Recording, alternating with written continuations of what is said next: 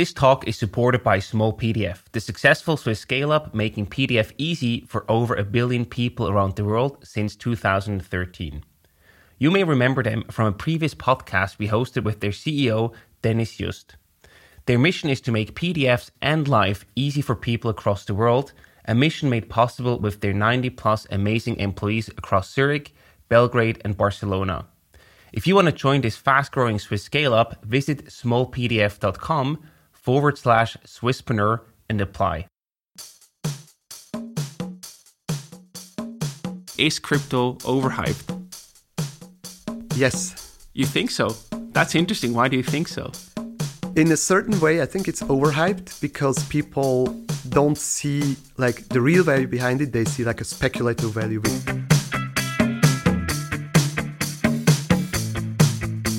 Welcome to the Swisspreneur Show, a podcast about startup stories and learnings from experienced entrepreneurs. Here's your host, Sylvan.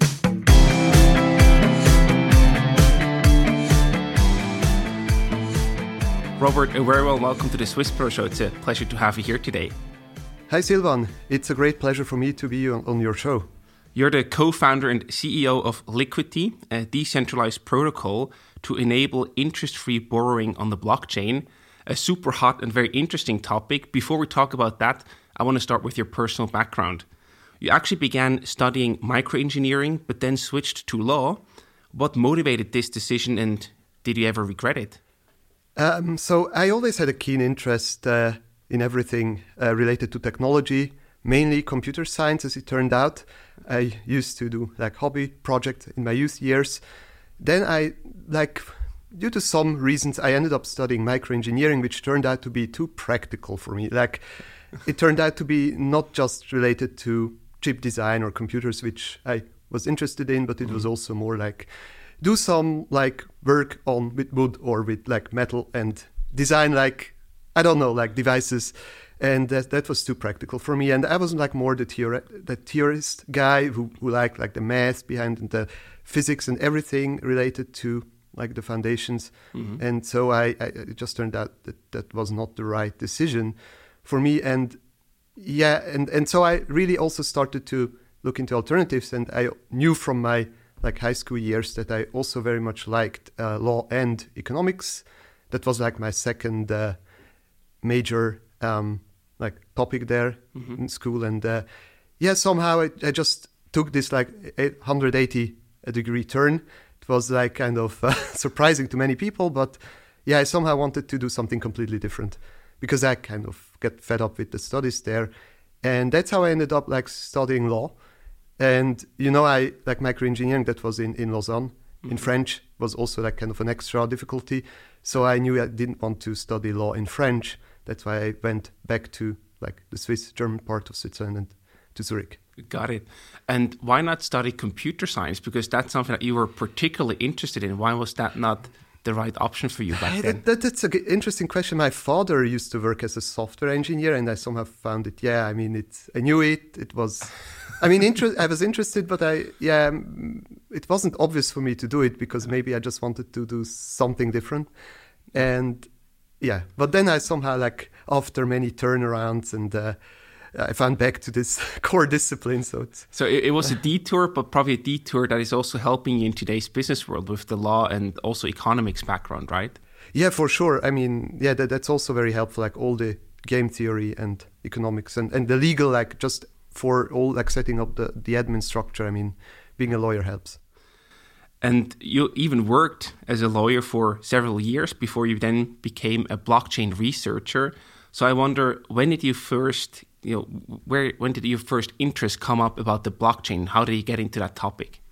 So that was, I mean, I read about the white paper, I think in 2013, or I just read the white paper, so to say. And yeah, I was fascinated, but it didn't really click back then. I mean, it was like a very obscure thing. Mm-hmm. Then I put it aside. And I think 3 or 4 years later, I think in 2016, I just read in the Handelszeitung, in one of the business journals here in Switzerland, that a guy called Vitalik Buterin came to Zug, which is my hometown, and started building an internet or like a world computer based on blockchain technology. And that's when it really clicked. because it was much more versatile than just Bitcoin, which is a currency, and Ethereum is like much more than that.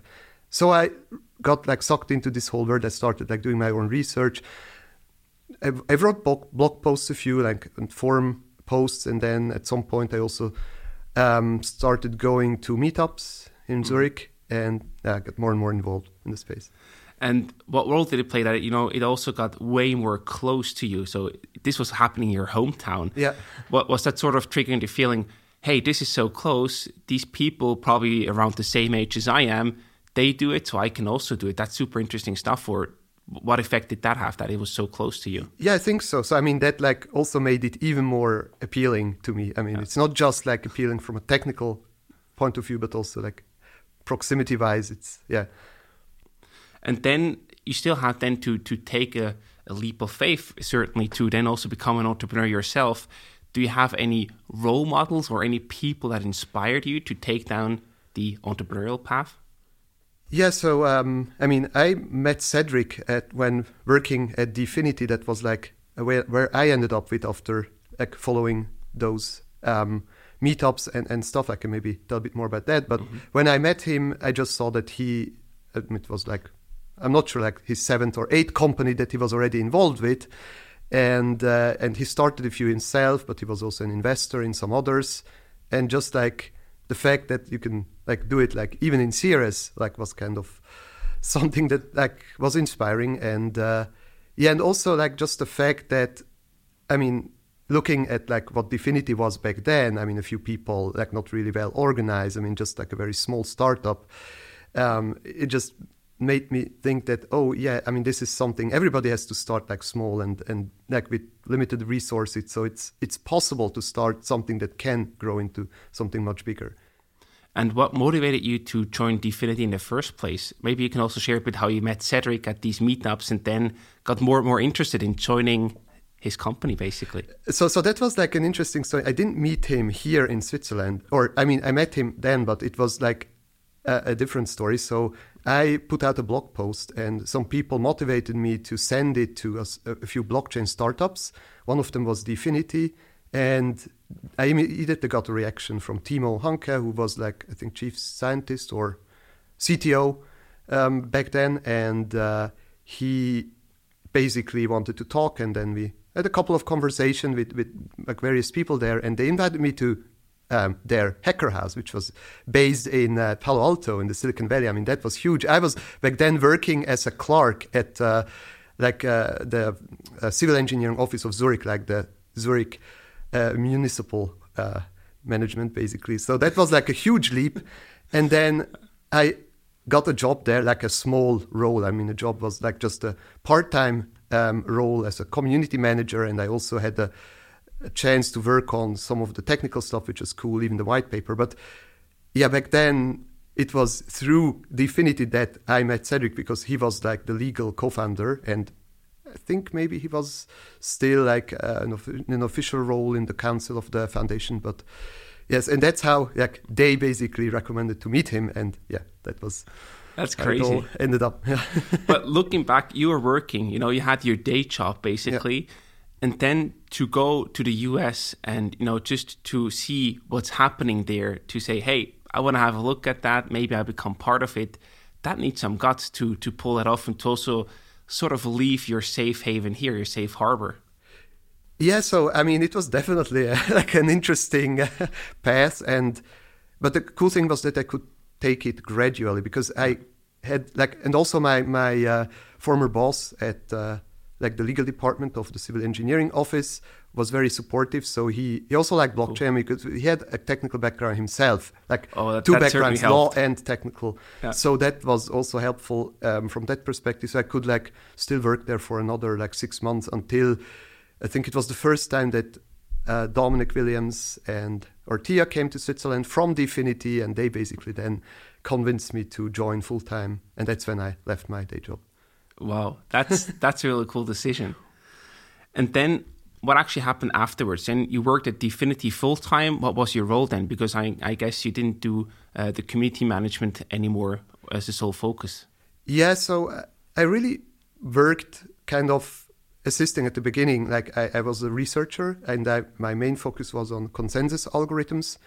They are like at the heart of a blockchain. I mean, they basically like they encompass the rules, how like who can like propose which transaction, how can you order them and stuff like that. And I had a chance to work on that and for Timo, but then later on Dfinity hired like a top-notch team of cryptographers from IBM Research. Basically they used to work there. So I mean, and then we also started building out like the Zurich office, like a physical office. Before that it was just my working from home, but then I mean the company grew very quickly, and then I had a chance to work with like WordPress cryptographers. My boss was Jan Kamenisch, by the way, who's like a Swiss cryptographer, like very well known worldwide. And that's how it all. It sort of was the natural flow, so to speak. I also wonder, these are very technical, topics that you were working on. And based on your education, you basically, I mean, with the law education, you don't get that technical background. How do you teach that to yourself? Where do you learn all of that stuff? So I really love like reading academic papers in some areas, like in computer science, not everything, but I really got fascinated by like consensus, game theory, and everything related to distributed computing. I mean, cryptography was like a different beast because that's very math heavy, but all the like distributed computing stuff is more logic, it's like more base logic than like complex math. And that like kind of made it easier for me to learn the basics, and then also not just learn, but like contribute to it, like to the state of the art, which was really cool. Amazing. So it really was that personal motivation that actually, brought you there. Yeah, it was like, it all started with just like spending hundreds of hours of free time before even starting with Dfinity. I mean, I already had the chance to, read through like a lot of technical stuff before, starting this role. But then by reading it, you still cannot really apply all of the things yet. You also need some practice, right? To then also apply the things. How do you get that? Yeah, so that's maybe a bit a different story because, what I did mainly was theoretical work, like working out a concept which can then be implemented by other people. So it wasn't like I wasn't coding myself really. I mean, just maybe some very simple stuff, but like it was more coming up with the foundations and reviewing them and writing them down and thinking about attack vectors and stuff like that. So really also setting the right strategy, so to speak. I mean, technically speaking, not right. Like of course, company strategy. Yeah. And then at one point in time, I think Cedric also left Dfinity, and you then eventually also did the same later down the road to start your own company. Why did you decide to leave Dfinity? Yeah, so as I mentioned, the team grew very fast, and then we were like maybe between 30 and 40 people just in the Zurich office, and worldwide it was over 100. Wow. And I mean, given that we hired so many like WordPress people, like in many different areas, they all came from like the best positions, like you can imagine Google, Microsoft, Apple, like all the like the big tech firms. I mean, they like were the places where Dfinity hired, and I was also a bit involved in the hiring process. But then over time, I think my like knowledge or like what I could contribute there wasn't maybe as targeted any longer as it was at the beginning when it was really a small startup with just a bunch of people who were like still not so well organized, and then like it was like a different thing, because then over time Dfinity turned into like a much more corporate organization, and I think that was the right time for me to also focus, like even within Dfinity, I like changed a bit like my focus. I then started looking into applications on top of blockchains, and that's how I got into the whole DeFi space. I mean, like lending applications, stable coins. I can talk a bit more about that later maybe, but that's all then, and that became clear to me that this is also a very interesting part. It's not just the infrastructure which is interesting, but also like what can you build with that infrastructure, and then just having the time to focus on those applications. I got my own ideas how I would do things better or more efficiently. And that's how Liquity, the idea, came about. And the way that we just got to know you, you also always need this new learning experience. So now you understood the infrastructure part, and now you just saw this new thing, the applications part. So I guess it's also something that you just wanted to learn more about. Yeah, definitely. So, yeah, I mean, you cannot do everything at the same time. So you have to, right. At least I have to focus on something and then go really deep. But yeah, and then I changed the gears, and yeah, it also turned out to be very interesting. A bit more economic, a bit more legally involved. Like game theory was maybe more important there than it was like in the infrastructure layer. So yeah, then it all clicked. And you mentioned the rapid growth that Dfinity went through. And if you look at the companies in the early days and then also the later days, the fast growing days, it's quite a different setup for you also to work there, right? Did you also realize to a certain degree that you prefer to work with smaller teams and having this less corporate style? I think so. So yeah, I really liked also like in my legal career, I worked at for different courts and also for different like organizations, and I somehow liked the start or the feeling to be like in a small team where we can really have an impact. It's not so bureaucratic, so you can still do things relatively easily without having to go through many stages. So yeah, I fully understand that. So then in 2019, you actually founded Liquity together with Rick, your co-founder. So first of all, where did you actually meet Rick? I didn't meet him back then like in person. It was much later when I met him first. I had this bug to like create a prototype myself for Liquity, but I knew that I wouldn't get too far, but just to get started on it. And I started like learning Solidity, which is the programming language we use on Ethereum. And then, of course, by learning it, I had to Google and learn like through many resources online. And that's how I stumbled upon Rick's blog, which was a technical blog. And I saw that he was really keen on testing and security and making sure that even the smallest piece of code works exactly the way it should. And I thought this is really the right mindset you need to have for those financial applications that will manage maybe millions or billions of funds. Yeah. And by chance I saw, I'm looking for a job. Do you have an interesting project? Feel free to reach out to me. And that was a perfect match. And what happened then? So you sent him an email, or what did he do? Yeah, exactly. I sent him an email, and then I also sent my like small prototype code. And that was cool because it made it easier for him to see that it was for real. It was not just like some idea, but already something written down. And he really liked the idea. And yeah, then it was perfect because he was like also available like really right away. So the next week. So it was, I think, on Thursday or so when we first started to chat, and then on Monday he officially started. That sounds like in a movie. Okay, you start on Monday. Yeah. But then I also wonder, you haven't met each other in real life. You started working together in such a short time. How do you actually check if it's a good fit to not run into problems later? Is it just like, hey, let's go for it, let's test it, we'll find out that way the fastest and easiest? Or did you do any due diligence checks to see, hey, is this person legit? Do we actually work well together to not blow up the company eventually? So I didn't do that much diligence. I had a small detour before that. I first wanted to outsource the whole work to an Indian company. It was like, and then I also had a quick chat or interview with another candidate. But just based on the response I got from Rick and comparing it to the other conversations I had, I just saw, oh, this guy is like genuinely interested. And the way he thought about it, like it was like the feedback I got from him just like after maybe 2 or 3 email conversations was kind of assurance that he really means it and wants to be involved. Amazing.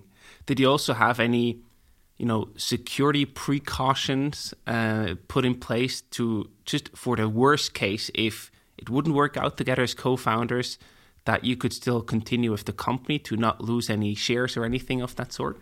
So officially, we didn't even start a company back then. So that started in November, and the company was legally set up in April, then in 2020. And in between, it was just basically me financing the whole development from my own funds. So I took the entire risk, but I also had the outlook. I mean, Cedric was not just a friend, but also like a prospective investor back then. Right. And knowing that was quite assuring as well. So that the idea was that once we get to the stage that we can set up a company and make it real, that he would participate as a pre-seed investor. Amazing. And what did you need to have in place in order to found and legally start the company? That's a good question. So, I mean, we could have started it earlier, but it was maybe just my personal commitment. I wanted to have something where I was kind of convinced that we can pull it off. And we had a few math problems to solve before I was kind of convinced that, this idea can be practically implemented, because it's not just about having an idea, you have to practically realize it. And then once that became clear, maybe in February, then we started to set up like the legal and admin part, and that wasn't easy either. So, and then COVID hit, and just finding a bank account is very difficult for a startup in this. Absolutely. How did you solve that? Did you find a good banking partner? So there are a few banks that are specialized or really in like this niche, because normal banks, like the big ones, they wouldn't chance.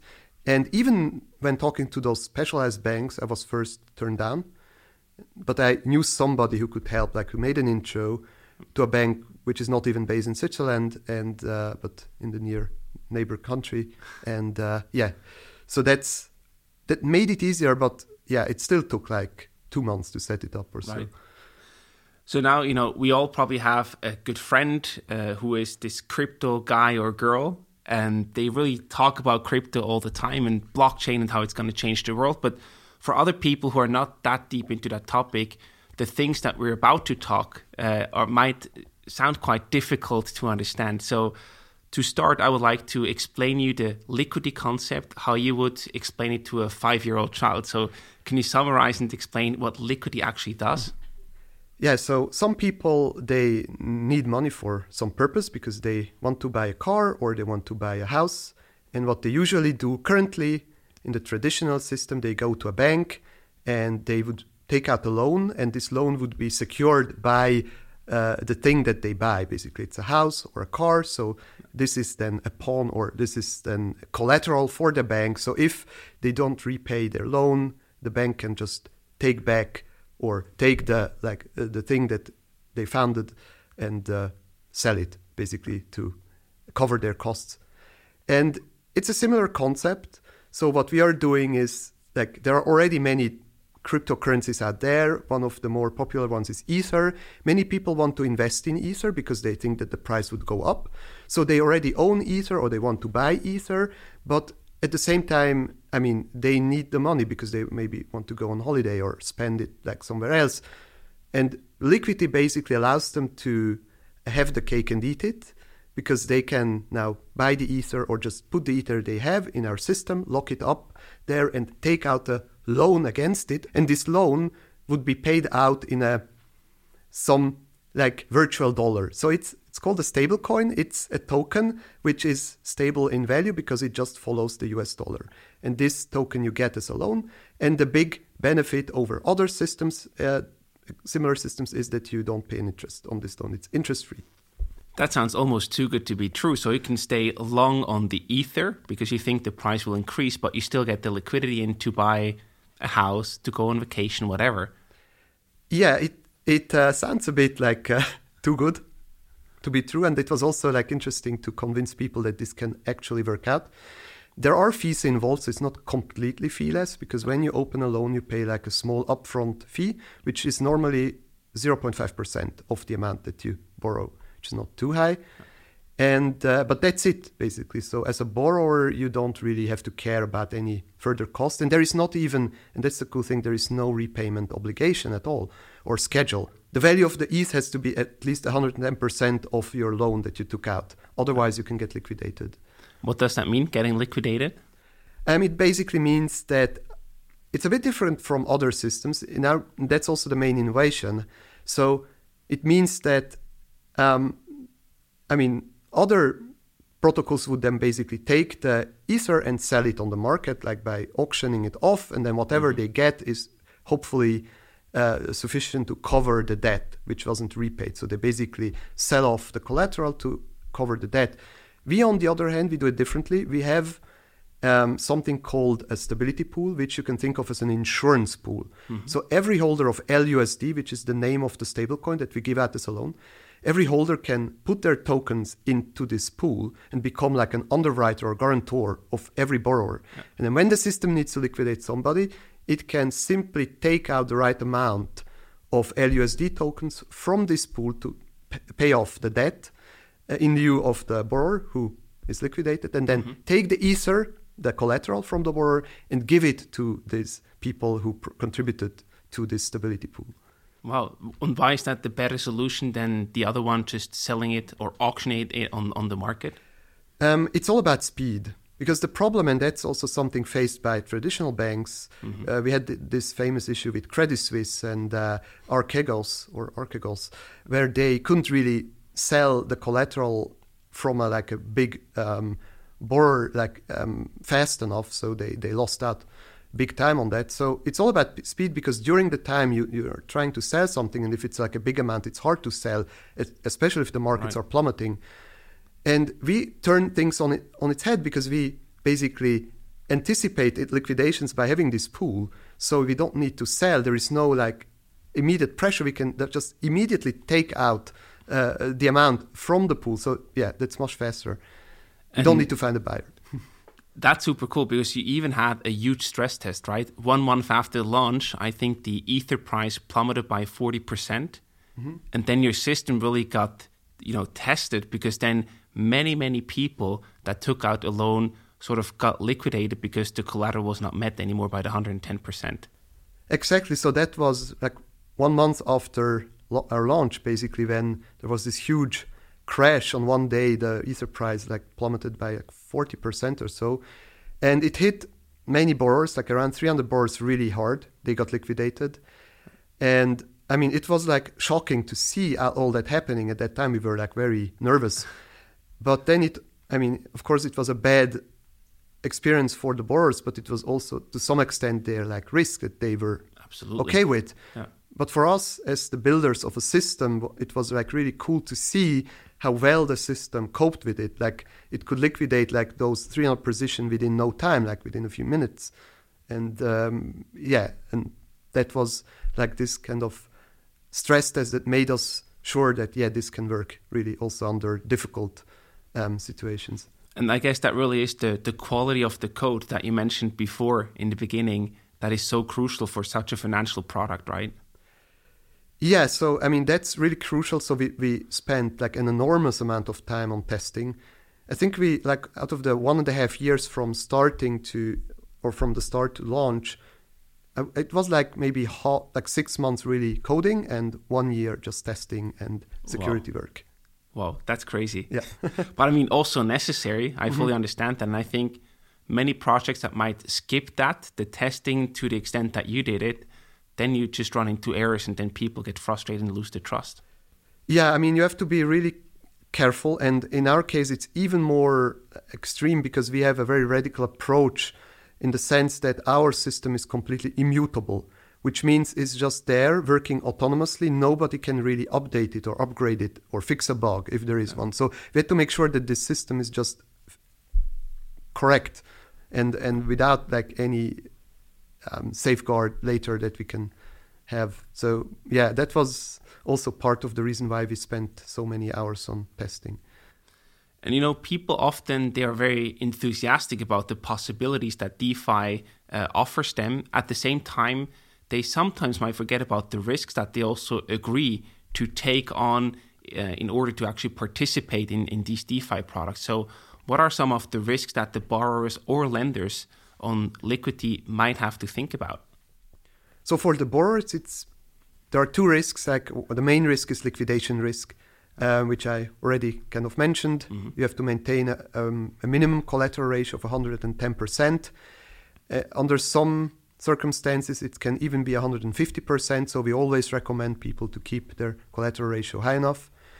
Then there is also another risk, which is a bit more difficult to explain. We have like the way how the system provides stability, like makes the value of LUSD stable against US dollar, is like done by something which is a redemption mechanism, and this redemption mechanism can also hit the borrowers that are like low, like on the lower end of the collateralization scale. So that's just another reason to be well collateralized. So that's like what you have to look out for. You have to check the Ether price, and if you see, oh, it went down maybe by 20%, so then you should probably reduce your loan or top up collateral. Yeah. And on the other hand, do you also have any risks that the lenders face? So we don't really have lenders because the system itself is acting like a national bank. It's minting its own currency, but we have those stability providers that are providing those funds that are needed for liquidating other people. They are more or less risk-free or risk-off. So they even get like an extra reward. I mean, they not only get like a net gain from the liquidations, where they have a small risk that when they get the Ether, because they lose some of their LUSD, but they gain Ether, even though they gain it at a 10% discount. But it can still happen that over time, this value goes down because the Ether continues to fall in price. So they may have to sell the Ether if they want to lock in their profit. So that's one risk that they face. And from you I know you don't do the lending yourself. You just basically built the platform around it to, make that possible in a decentralized way. But basically, do you also face any risk, or is it for you just a great upside? So for us as a company, I mean, we have to make sure that we stick to all the legal and regulatory obligations. You're the right man for that. And I mean, of course, we also have a treasury of liquidity tokens, which is a secondary token. You can think of it like as a digital share in a way, because it gets the fee revenue from the system. Yeah. So we have a vested interest in making sure that the system continues working and generating revenue, even though it's like not a huge revenue because it's a 0.5% fee. But I mean, if the volumes are big, even like this fee can become large in the end. So we have an interest in making sure that the platform is well integrated with other systems in the space and also like well accessible. And we also have to just explain it to people so that, you know how to use it. So it's basically, that's your business model, right? You get the 0.5% on the loans that are taken out, and that's it. Yeah, so we get it indirectly. So that's also partly due to legal reasons that we cannot like directly charge a fee as a company, but we tokenize the fee revenue. So by issuing this secondary token, the LQTY or liquidity token, and just by owning some of those tokens, we also have like kind of just some economic benefit of the system, but it's not like a fee. But it's crazy if you think about that, then you build yourself really a huge upside with quite a small team, but a huge technological leverage that you built for yourself. That's true. So, I mean, it's really unbelievable how this went up. I mean, it was also thanks to the markets when we started, like the whole DeFi space was around the size or even smaller than just the size of our current system now. And the whole space was smaller than where we are now. So, as one project. So, but it really took off like from 1 billion market size to like 90 billion or so. Now we had another crash just like these days. Right. But I guess like the long-term outlook is still positive. But it's insane when you think about, there are leverage. You can have other people work for you. You can use external capital and invest it. But what you build is like the whole another level of leverage with the technology in the DeFi space. So that's really mind-blowing for me to see what kind of a big lever that you can build with a small team. Yeah, it is incredible. Like if you look at it, and our growth at the beginning, I mean, we were kind of blown away ourselves because we didn't expect it to be so fast. Within the first 10 days, the total value locked, which is basically the value of the Ether that is collateralized for the loans, went from 0 to $1 billion. That's insane. What did that do to you as a founder? I mean, did you get super nervous because you thought, wow, now this can really not break. It has to work, and it increased the pressure on you? Or were you really happy about it? And it was like, hey, that's amazing. That's just so cool. I think both. So, I mean, yeah, the most optimistic scenario was maybe $1 billion after a year. But even that was like kind of, I mean, that was already seeing like some other projects. I mean, but then it only took 10 days. But yeah, I mean, the speed of the growth was also kind of made us nervous. Yeah. And then it was good to go through this first stress test, because afterwards it was a more relieved or relaxed feeling that you can. So the system works, proven, stress tested, we're all good. Mm-hmm. And how do you actually acquire the users to actually use the protocol? Because, you know, you don't have any front end yourself, so you have to send them somewhere else, but you still had to make some noise that people actually know about the protocol and your offering, basically. Yeah, so, I mean, that's kind of an approach that we innovate, like that we pioneered almost, because we made it so that those front ends, they get like a benefit when they acquire end users, because they get like a share of the profits. And they can even determine this share, like there's a kickback mechanism where they can like set the lever, how much they want to keep and give to the user. And we thought that this would lead to an interesting competition and also to front ends kind of trying to get as many users as possible. It worked out a bit differently than we expected, but it worked out well, I mean, in the end, because we have like a few dozens of front ends. We didn't need to put that much effort in marketing and promotion. I mean, we were really low key, so not like compared to other projects. But I think we were very well, like we kind of like the big whales in the space and big investors, they somehow already knew about Liquidity. Maybe also thanks to our big investors like Polychain and some others that we had, and Pantera. So, I mean, that made it easier to get those connections. And so we didn't really need to like have like advertisement campaigns or stuff like that. So it was. So the important people, they knew about your project. Yeah. Would you say that it's about building trust with having the right investors? That's sort of a signaling that you do there. But then at the same time, it's also about getting the incentives right, as you did with the competition, sort of. Yeah, that's a good point. There was another incentive which was even more important maybe, and that was like this early adopter incentive where we basically gave back. I mean, we are still giving back because it's a continuous program. Some of the LQTY tokens, which represent the fee revenue and the economic value behind Liquidity, we are basically giving out those tokens for free to the stability depositors. Mm-hmm.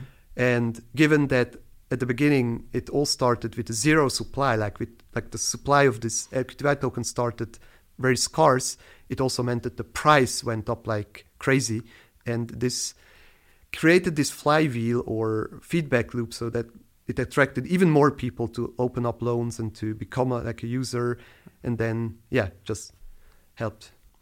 And you mentioned this volatility. I mean, we all see that when we look at the charts of different cryptos and tokens. Does that bother you in any way? You know, is that something that causes sleepless nights for you, or is it just something where you say, oh no, that's normal, that's just part of the game? Because there are huge fluctuations in the markets.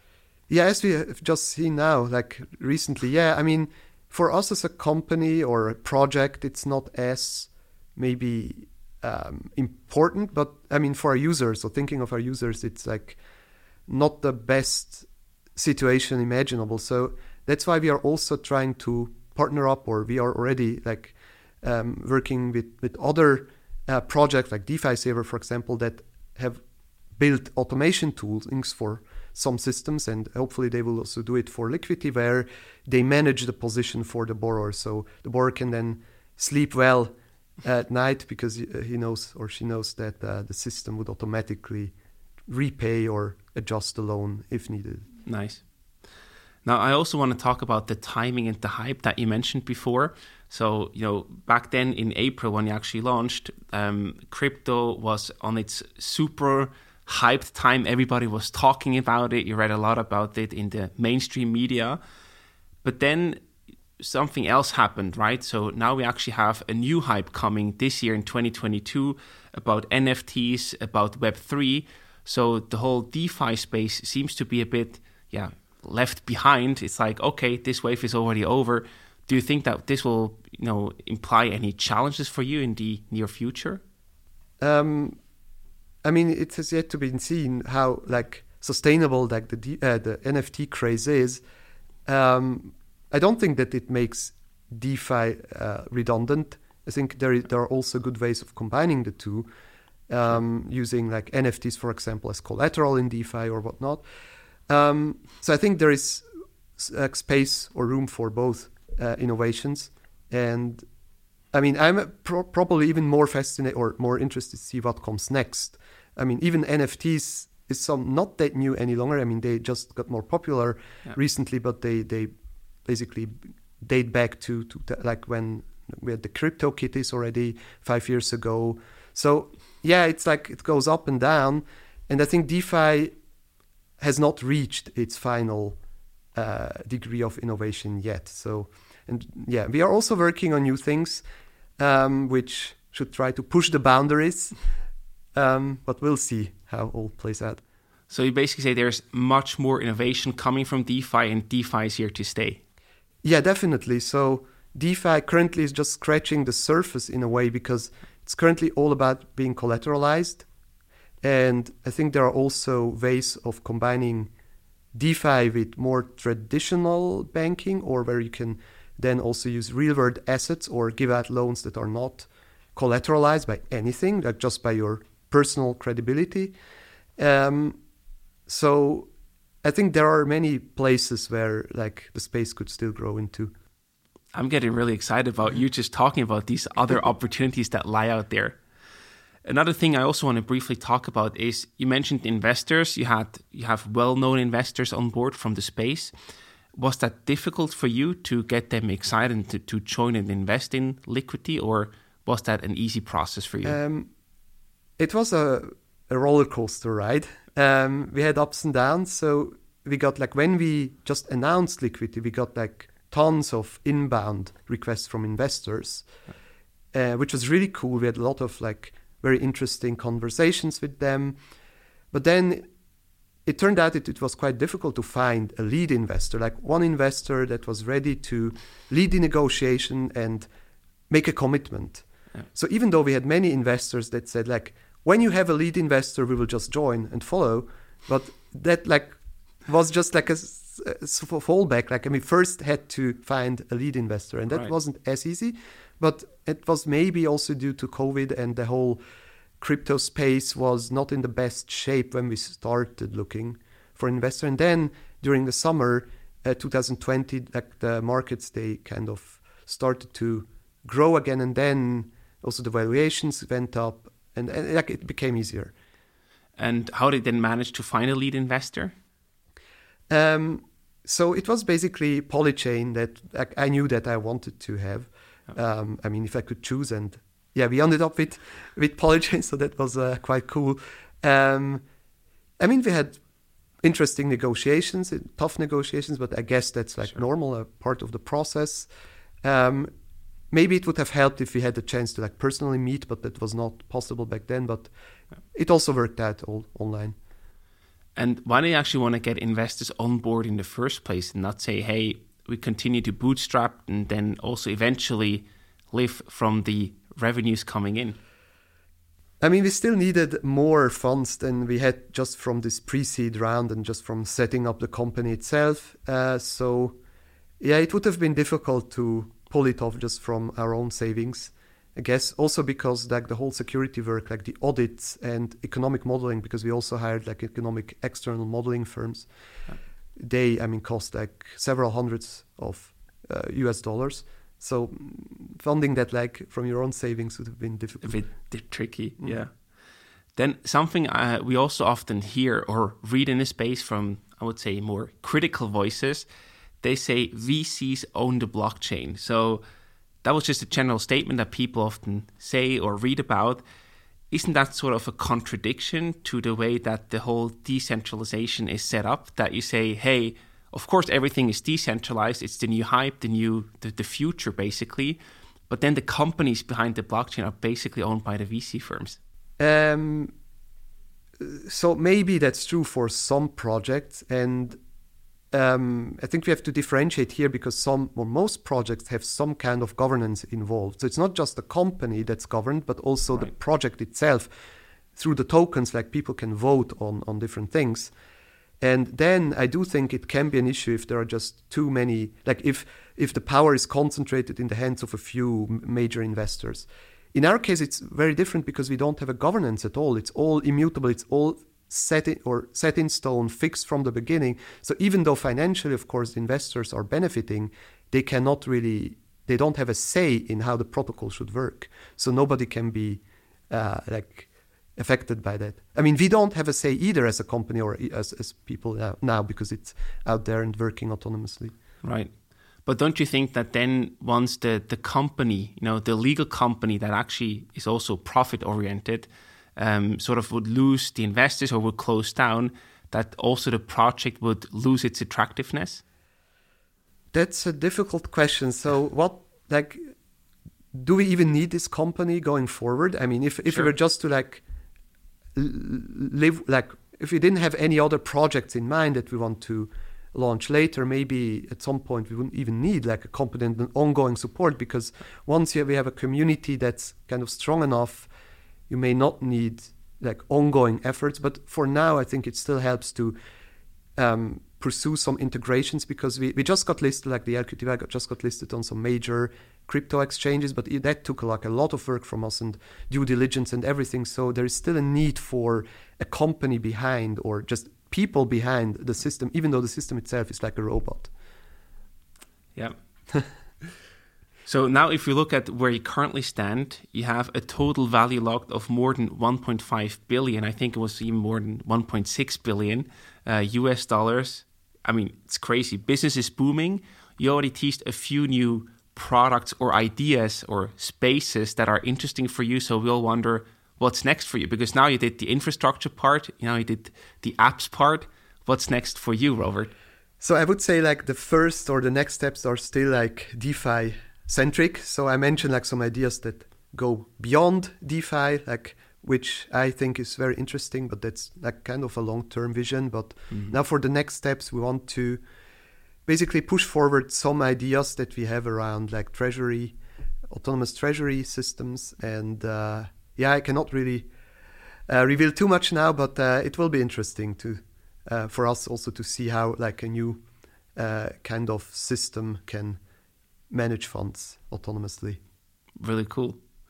So before we wrap up today's episode, we have two more sections for you. The first one is, do you have any personal resources or gadgets that you can recommend to our listeners? To people who just want to get started or get involved with crypto with not that much prior knowledge, I can recommend Binance Academy. Binance is, I think, the biggest crypto exchange, and Academy is their resource portal for articles. And the cool thing is that they even have 3 levels: beginner, intermediate, and expert, I guess. So people can then start or learn according to their needs and levels. Perfect. I think that's a really great recommendation. Now, the very last part are some rapid fire questions. I either give you a short question or different options to choose from, and you have to make a statement in one sentence. Are you ready? Yes. So the first one, is crypto overhyped? Yes. You think so? That's interesting. Why do you think so? In a certain way, I think it's overhyped because people don't see the real value behind it. They see a speculative value, which is, I think, overhyped. Then that would lead to the follow-up question, what is the real value behind it? I think the real value eventually is an integration of real-world assets. Like what, for example? What would you go for there? Everything ranging from art and company shares and everything that can somehow be represented by tokens on the blockchain. Wow. But you would then say basically, for crypto to have a real value, you need a real-world connection to the assets that we have here in the real physical world. Eventually, yes, because it should kind of get out from being a circular system, which is currently still the case to some extent. Wow. I didn't expect that from you, but that's super interesting. Law or engineering, if you had to make a choice? Now engineering. Cryptocurrency of choice? Terra. Okay. And how many hours of sleep did you get last night? 7. Nice. And the last one for you, Zurich or Zug? Zurich. That's also easy for you, despite your hometown being Zug. Yes. No, I mean, I've been living here in Zurich now for 12 years. So you built the beginning of the crypto valley. That's Zurich now. Yes.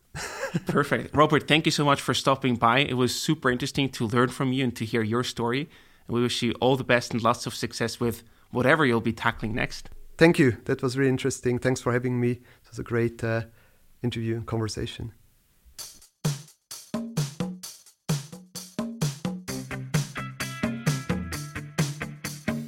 We hope you enjoyed today's episode.